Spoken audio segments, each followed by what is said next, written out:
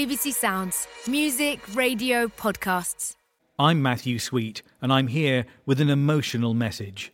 It's about the Arts and Ideas podcast and the state you'll get into if you download the discussions and short talks from this year's Free Thinking Festival. We have all the ideas, and now we have all the feels.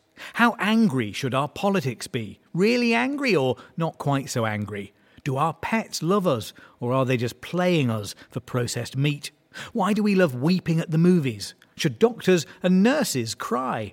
The BBC Arts and Ideas podcast. You push our buttons and we'll push yours. I'm Andrew McGregor, presenter of BBC Radio 3's Record Review. Welcome to this podcast edition of Building a Library. David Owen Norris joins me to discuss Elgar's E minor Violin Sonata. Norris, good morning. Good morning. And before we dive into the music itself and your short list of recordings, just give us a little more context for the sonata. Well, Elgar had been finding the war rather trying, and he'd had a lot of throat trouble. And so in March 1918, he had an operation which cleared things up a little bit. And Lady Elgar found this country retreat, Brickwells, near Fittleworth in Sussex. And he went down there and found that the woods inspired him. But imagine the frustration, he hadn't got a piano. And the Elgar, of course, improvised his way to many of his pieces sitting at the piano. And so on the 19th of August, 1918, Mr. Aylwin's wagon brought the piano, and Elgar sort of burst into creativity with this sonata. And 10 days later, just 10 days later, at the end of August, W.H. Reid, the leader of the London Symphony Orchestra, came and played it through, an early version with him. So this is a sort of a dam bursting in Elgar's life. And who's going to introduce the sound world to us? Well, we'll start by listening to Vengerov playing it, fantastic violin playing. Listen to the repeated top E's and see if you think Vengerov really believes Elgar.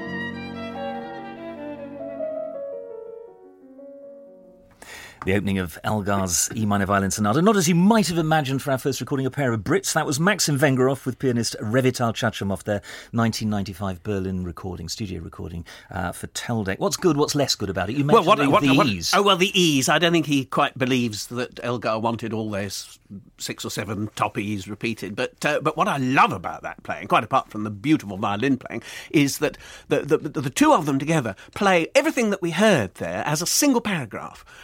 All Elgar's ideas bound together and flowing past us so that we can see the wood for the trees, as it were. You know, we're given the uninterrupted view of the Brickwells woodland, as it were. It's beautifully lyrical, song-like playing, well, isn't it? It's a very varied piece. Of course, there's lots of opportunity for lyricism, but that bit that goes rum, pum, pum, pum. Basil Mayne, Elgar's first biographer, who wrote while Elgar was still alive, has a wonderful phrase there. He said, "This passage could only be by Elgar." And I read that and I thought, well, actually, there's so much of Elgar that could only be by Elgar.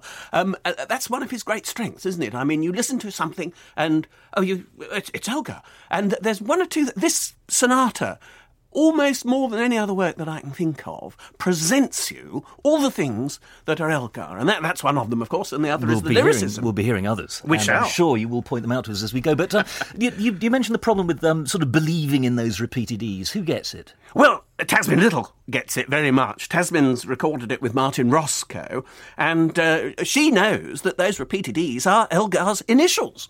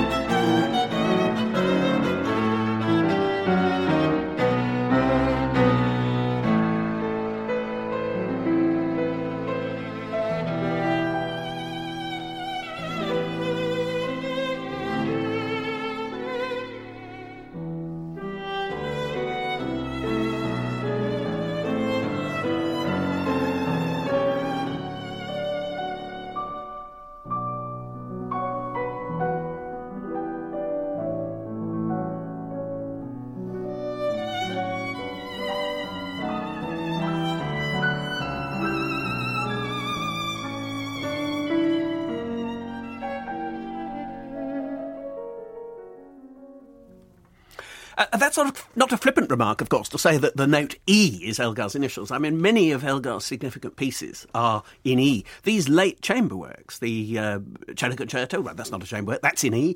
This Violin Sonata is in E, although people keep saying it starts in A minor. No, it doesn't. It starts exactly as the first song of Sea Pictures, Elgar's first great masterpiece. Elgar's Sea Pictures begins, the Sea Lullaby one, with a sort of plagal cadence, and that's what the Violin Sonata does as well. String quartets in E minor as well, and Elgar, E used to refer to himself as the octave, so these are significant notes. It's a cipher. It is. He was very interested in codes and ciphers, of course. Well, that was Tasmin Little and Martin Roscoe, recorded in 1999, and she equals Vengerov for that lyricism and the power and passion of the playing, doesn't she? But we're going to turn to something that's a piece of history. Well, we are, but can I explain why we're going to turn straight to there? Because what we've heard is the slight different... Tasmin plays the tunes in a slightly deconstructive way. She shows us... We heard Vengerov paste everything together. Yeah. Now we've heard Tasmin show us how those phrases were made. Albert Sammons, who played with Elgar himself very frequently, recorded it in 1935, and he has more the Vengerov approach, and what he does with his left hand is incredible.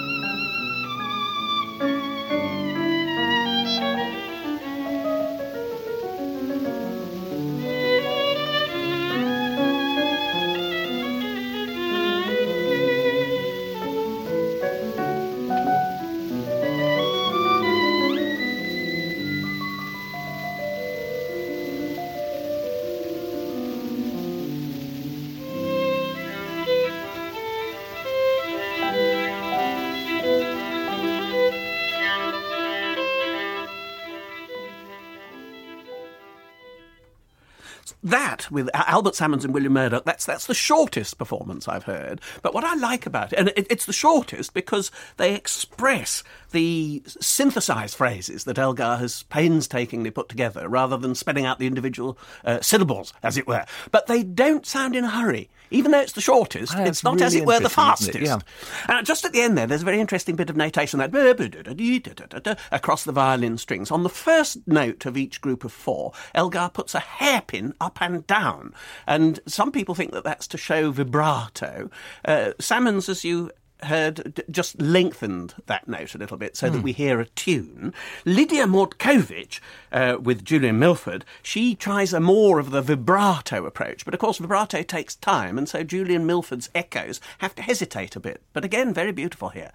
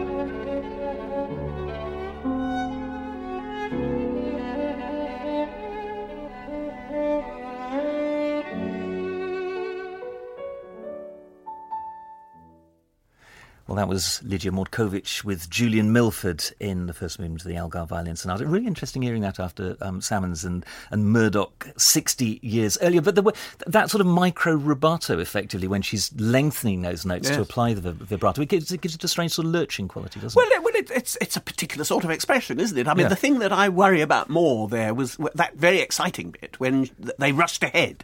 And, of course, you want to change the speed with Elgar, but it's a question of to what degree. I mean, we're moving on to a little waltz. Elgar takes just the fifth bar of the violin part and turns it into a little waltz eventually. And sometimes you wish this could move a little more waltzingly, particularly when it's accompanied by the violins playing just descending semitones. But Max Rostal with Colin Horsley, Max Rostal makes a descending semitone into the most beautiful melody you've ever heard. Extraordinary playing.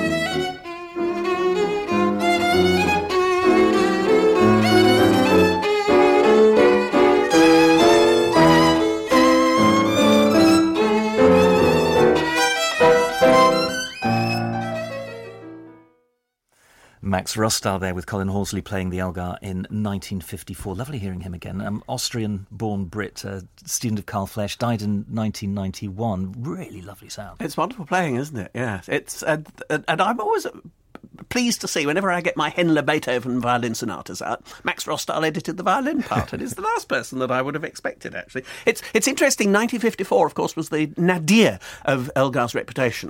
In 1954, nearly nobody thought that Elgar was a great composer, which is very odd to think now. Especially when we're listening to a work like this. Yeah. And thinking just what a wonderful work it is. Yeah. Right, who have we got next? Well, this is another European couple. Yes, we're going to Van Kuylen and Ronald Brautigam, Isabel Van Kuylen and Ronald Brautigam, who we'll hear them play that little waltz when it returns, because Ronald Brautigam uses a trick that he learned at the fortepiano, because of course he plays fortepianos as well as pianofortes, and he, instead of doing the accent to show the rhythm, he slightly lengthens the note, but unfortunately he hasn't learned his notes underneath those semitones that Max Rostal played so beautifully, and you'll hear what are supposed to be octaves turn into sixths from time to time because he hasn't read it right.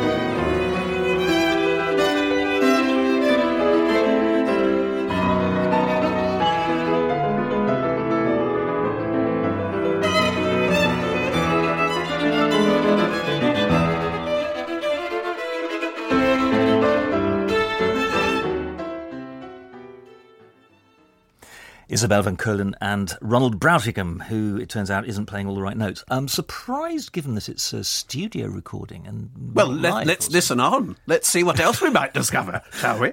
But for that last bit where Elgar's going ta da da da da da ta da da ta da da, it's a very good insight into his way of composing and the way that he glues different elements together into phrases. And it occurs to me that it's a little bit like marquetry, where different polished patterns, polished surface made of hundreds of different pieces of wood. And Elgar puts his little pieces of music in and polishes the surface. And it's even, it occurs to me, it's a little bit like pointillist painting. He puts his dot, and the whole point of the dot is that it's going to form this wonderful picture when you stand the right distance away.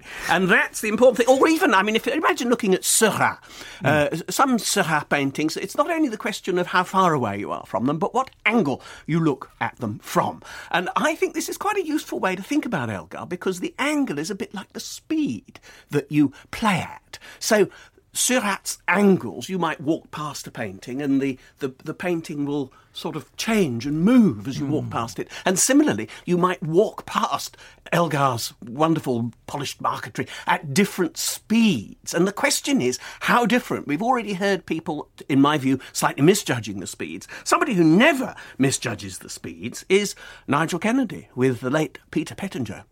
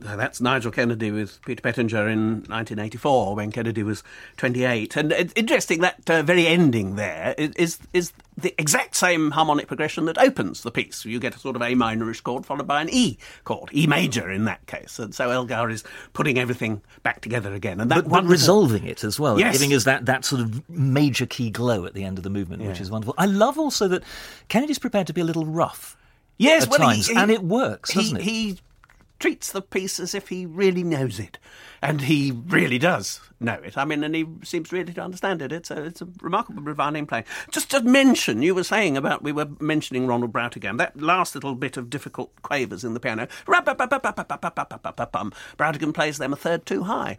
But we haven't got time to listen to all those mistakes. Well, there's another one we haven't heard yet, which is bound to come up, Yehudi Menuhin. Obviously such a famous account of the Teenage Menuhin with Elgar himself conducting the violin concerto. And this recording of the Violin Sonata was made much later. Abbey Road Studios, 1978. 1978, yes, with Hephzibah Menuhin, his accompanist. Well, frankly, Andrew, this is why we haven't heard it yet.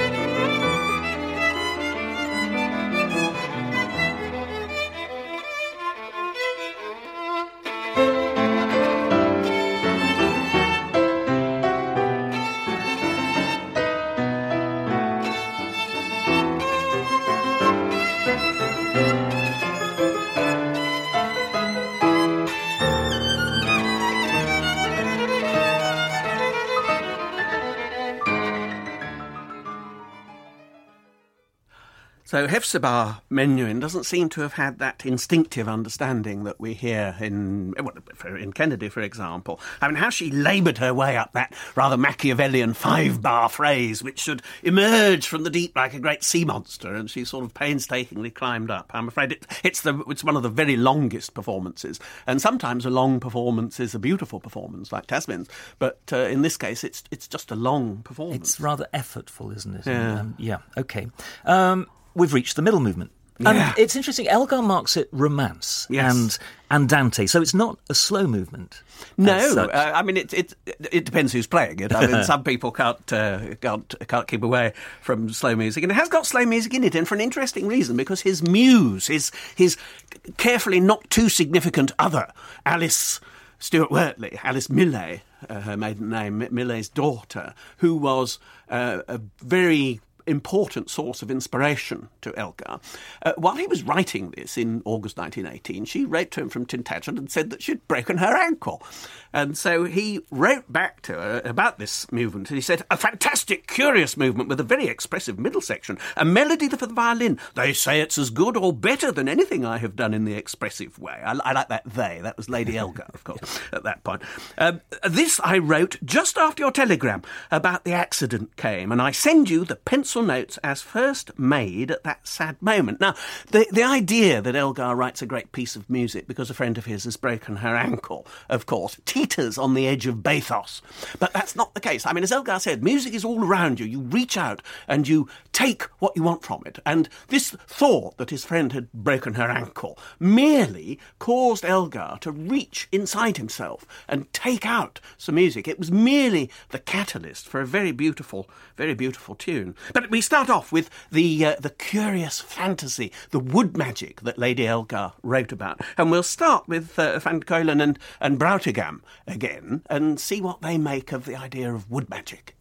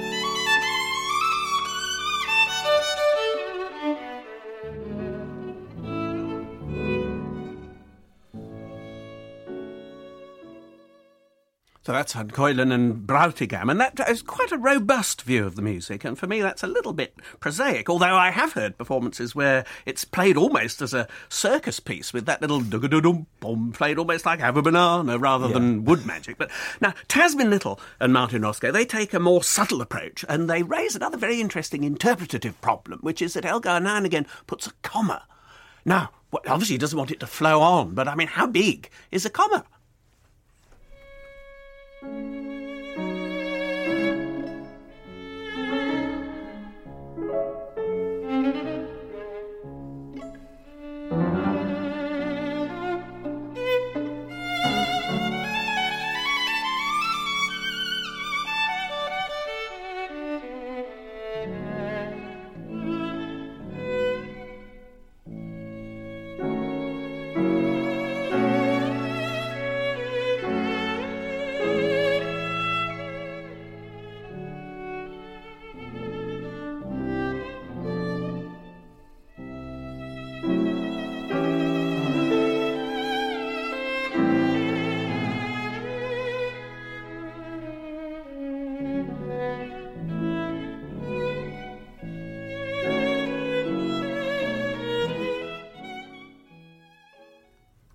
So there's Tasmin Little and Martin Roscoe, and I suppose that she slightly takes so she sort of loves it to bits, I feel, sometimes, and shows us these commas perhaps a little bit too much, I don't know.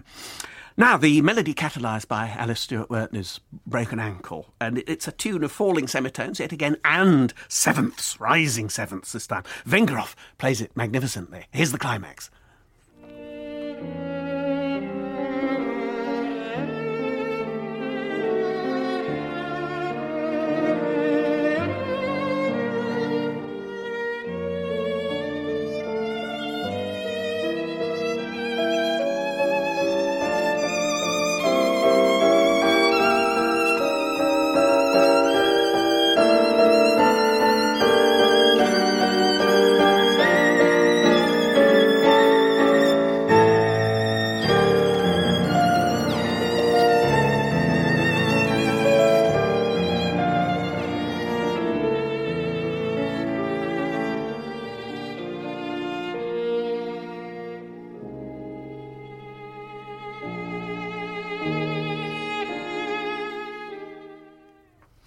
Maxim Vengerov and Revital Chachomov. And it feels right, doesn't it? But it's huge. I mean, Vengerov's sort of circular bow, isn't it? It's wonderful. It seems endless, doesn't it? And the tone. You think that you can't produce any more sound than that, and there's more, and it's not strained. Yeah. It's a wonderful, big, generous sound. It is. That is a very wonderful way to play that tune. But interesting, not too slow. Andante. No, it's romance. It's not supposed to be too slow. It doesn't need to be too slow. What I love about, just to talk about Elgar again for a moment rather than Vengerov, is the way that at the end the violin plays the same thing 3 times in different octaves, and that happens all the way through. And the other thing that makes it a really good violin sonata for violin and piano is that Elgar has conceived all sorts of 2-part textures where, first of all, the violin plays part A, as it were, while the piano plays part B, and then immediately afterwards the piano will play part A while the violin plays part A. So there's built-in, composed-in exchange, interchange in between the instruments. And thinking about, I was just thinking about sort of 60-year-old Elgar just walking through those trees, the woods at Brinkwells, and I wonder what a walking pace would have been for him, what Andante meant, because we've got so many different examples here, haven't we? It's very interesting. Well, andante, of course, means walking. Yes, you're quite right. And the walking pace is interesting. Gerald Northrop Moore, the very great Elgar scholar, has a theory that quite a lot of Elgar's tempos depend upon cycling speeds, because Elgar so often conceived music while he was cycling, as you know very well. Absolutely. Yeah. So probably it'd be interesting to look at Elgar's speeds that he composed when he was mainly cycling and compare them with the speeds when he was mainly sauntering through a summer wood. We shall talk about this afterwards. I think we should. Right, who's next? And what sort of tempo have we got here? Well, now, Kennedy plays that melody daringly slowly, but this is the reward. That top note he holds longer than you could dream.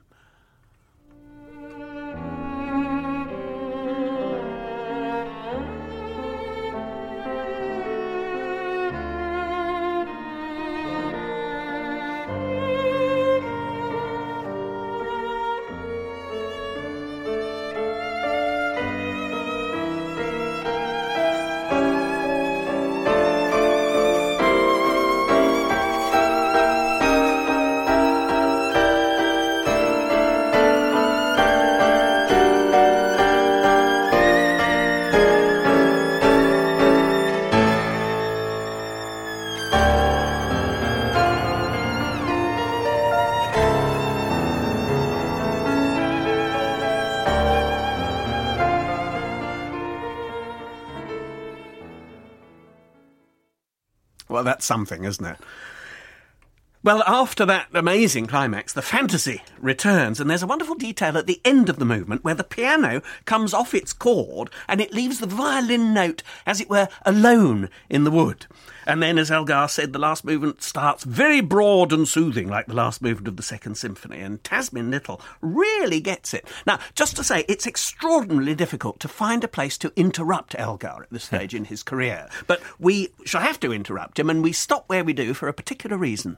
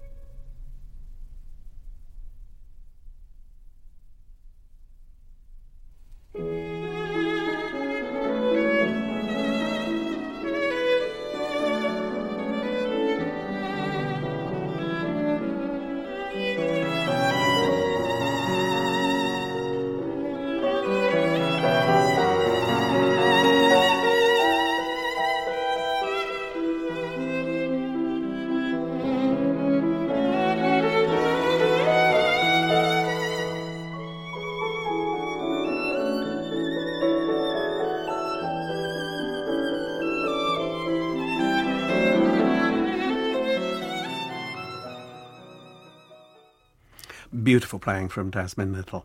Now, hold those chords that you heard in the piano in your mind, the ones just at the end there, because we're about to hear Ronald Brautigan play them a tone too high, turning subdominant harmony into dominant harmony, exactly the opposite of what Elgar wrote.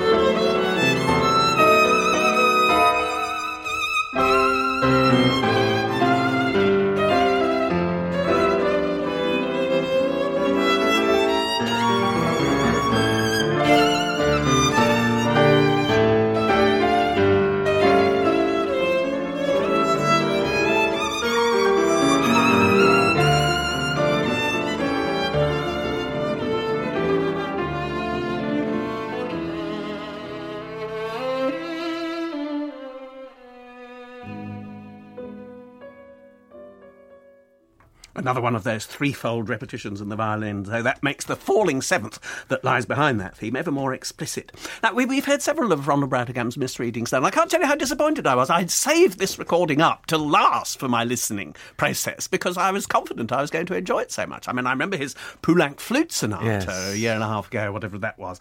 And I just, well, perhaps he's too busy to learn the notes properly. But, I mean, we've heard several, and I've mentioned others, but there are others. Is he the only one who makes straight misreadings in this piece? No, there aren't. I mean, one of the things that he does that nobody else does, actually, is that he fills in chords with notes that Elgar didn't write. And that's a fundamental mistake with Elgar, because if Elgar could get away with writing 3 notes instead of 4, he would. And if Elgar wanted to leave us wondering where the harmony might go because he had been less than explicit. You know, it's not for Ronald Brautigan to come and put up a signpost. But lots of people play wrong notes in this sonata, and it's obviously not taken quite seriously enough, I don't think. I mean, Colin Horsley and Hepzibah Menuhin both forget that the key signature of E major has got a D sharp in it. Now, that's partly explicable because it begins on that A minor chord. The whole sonata begins on that A minor chord, and it's continually sort of descending southwards towards the subdominant, you know, which is to say with D naturals. But they're not all D naturals, and even Julian Milford plays a C natural in a cadence in D minor instead of a C sharp. And Vengerov, there's one extraordinary bit in that wonderful recording where Vengerov misreads a top E with, you know, X million ledger lines, but a harmonic on it. And he plays, instead of playing a harmonic top E, he plays a B, and then immediately plays exactly the same phrase again with a B. I mean, I don't understand this sort of carelessness. It's strange, isn't it? Yeah. And it's interesting having you pointing these things out, because some of them I hadn't noticed, and one of the recordings, the Bradigan one, I hadn't heard before. So it's surprising. I think there's still a residual. Oh well, it's only Elgar. It's not Beethoven or anything. I sense there's about to be a winnowing. Well, I think I should win. Yeah, I mean, I think we'll have to put aside the ones. Stays? Well, we'll have to put aside the ones, despite their many merits. I mean, Rostal's playing, and all these people play wonderfully, but we need to put the menuins aside because it's too slow. We need to put Rostal and Halsey aside because there are too many wrong notes and the recording isn't wonderful quality, and Van Kuylen and Brautigan were put aside. Now, Tasmin really understands Elgar, and I have suggested that in the first two movements, perhaps she's just a little bit too explaining the phrases to us. But when I heard her third movement, I thought, well, actually, if you were somebody who had never heard the Elgar Violin Sonata, after that sort of explanatory performance of the first two movements, the way that she plays the third movement would make it into a wonderful way to hear the third movement from the first time. And where I want us to play is there's a wonderful moment where Elgar finally makes that falling seventh explicit. That one. He marks a top B to be played on the A string, and Tasmin really finds a way to put that across.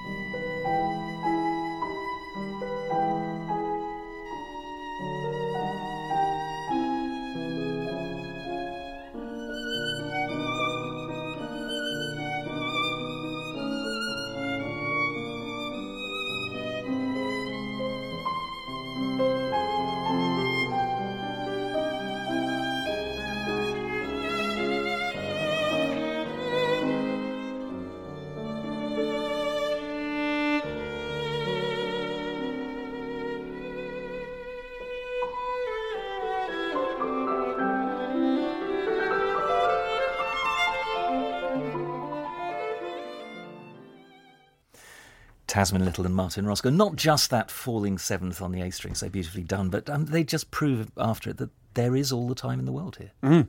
This particular movement in particular flows like, well, as Mozart said, flows like oil. Mozart, meaning olive oil, of course. That's what Mozart meant. And it's just got that sort of wonderful liquidity. Their performance of this and I'm interested to see that despite the mid-1930s sound quality, freshened up though it may be, we still have Albert Salmons and William Murdoch on the table. This is such an extraordinary, interesting performance that I can't leave it just yet. We're about to hear even William Murdoch succumb to Elgar's subdominant vertigo and play a D natural instead of a D sharp. I'm sorry to say. Everybody seems to play wrong notes, don't they? But there's a little bit of dialogue, and very often in the more modern performances, it's like Waiting for Godot. The piano says something, and then there's a long pause, and then the violin, and so on. And Salmons and Murdoch get it as a real non-surreal dialogue.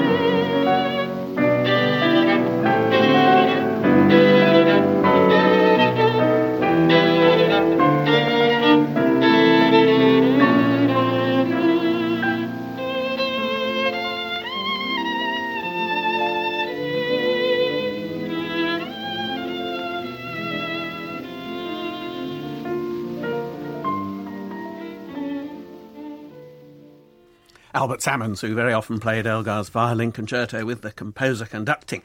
Now, in the recapitulation there, you notice that Elgar sensibly gives us the main tune only once, and things seem to be shaping up for a perfectly reasonable sonata finale.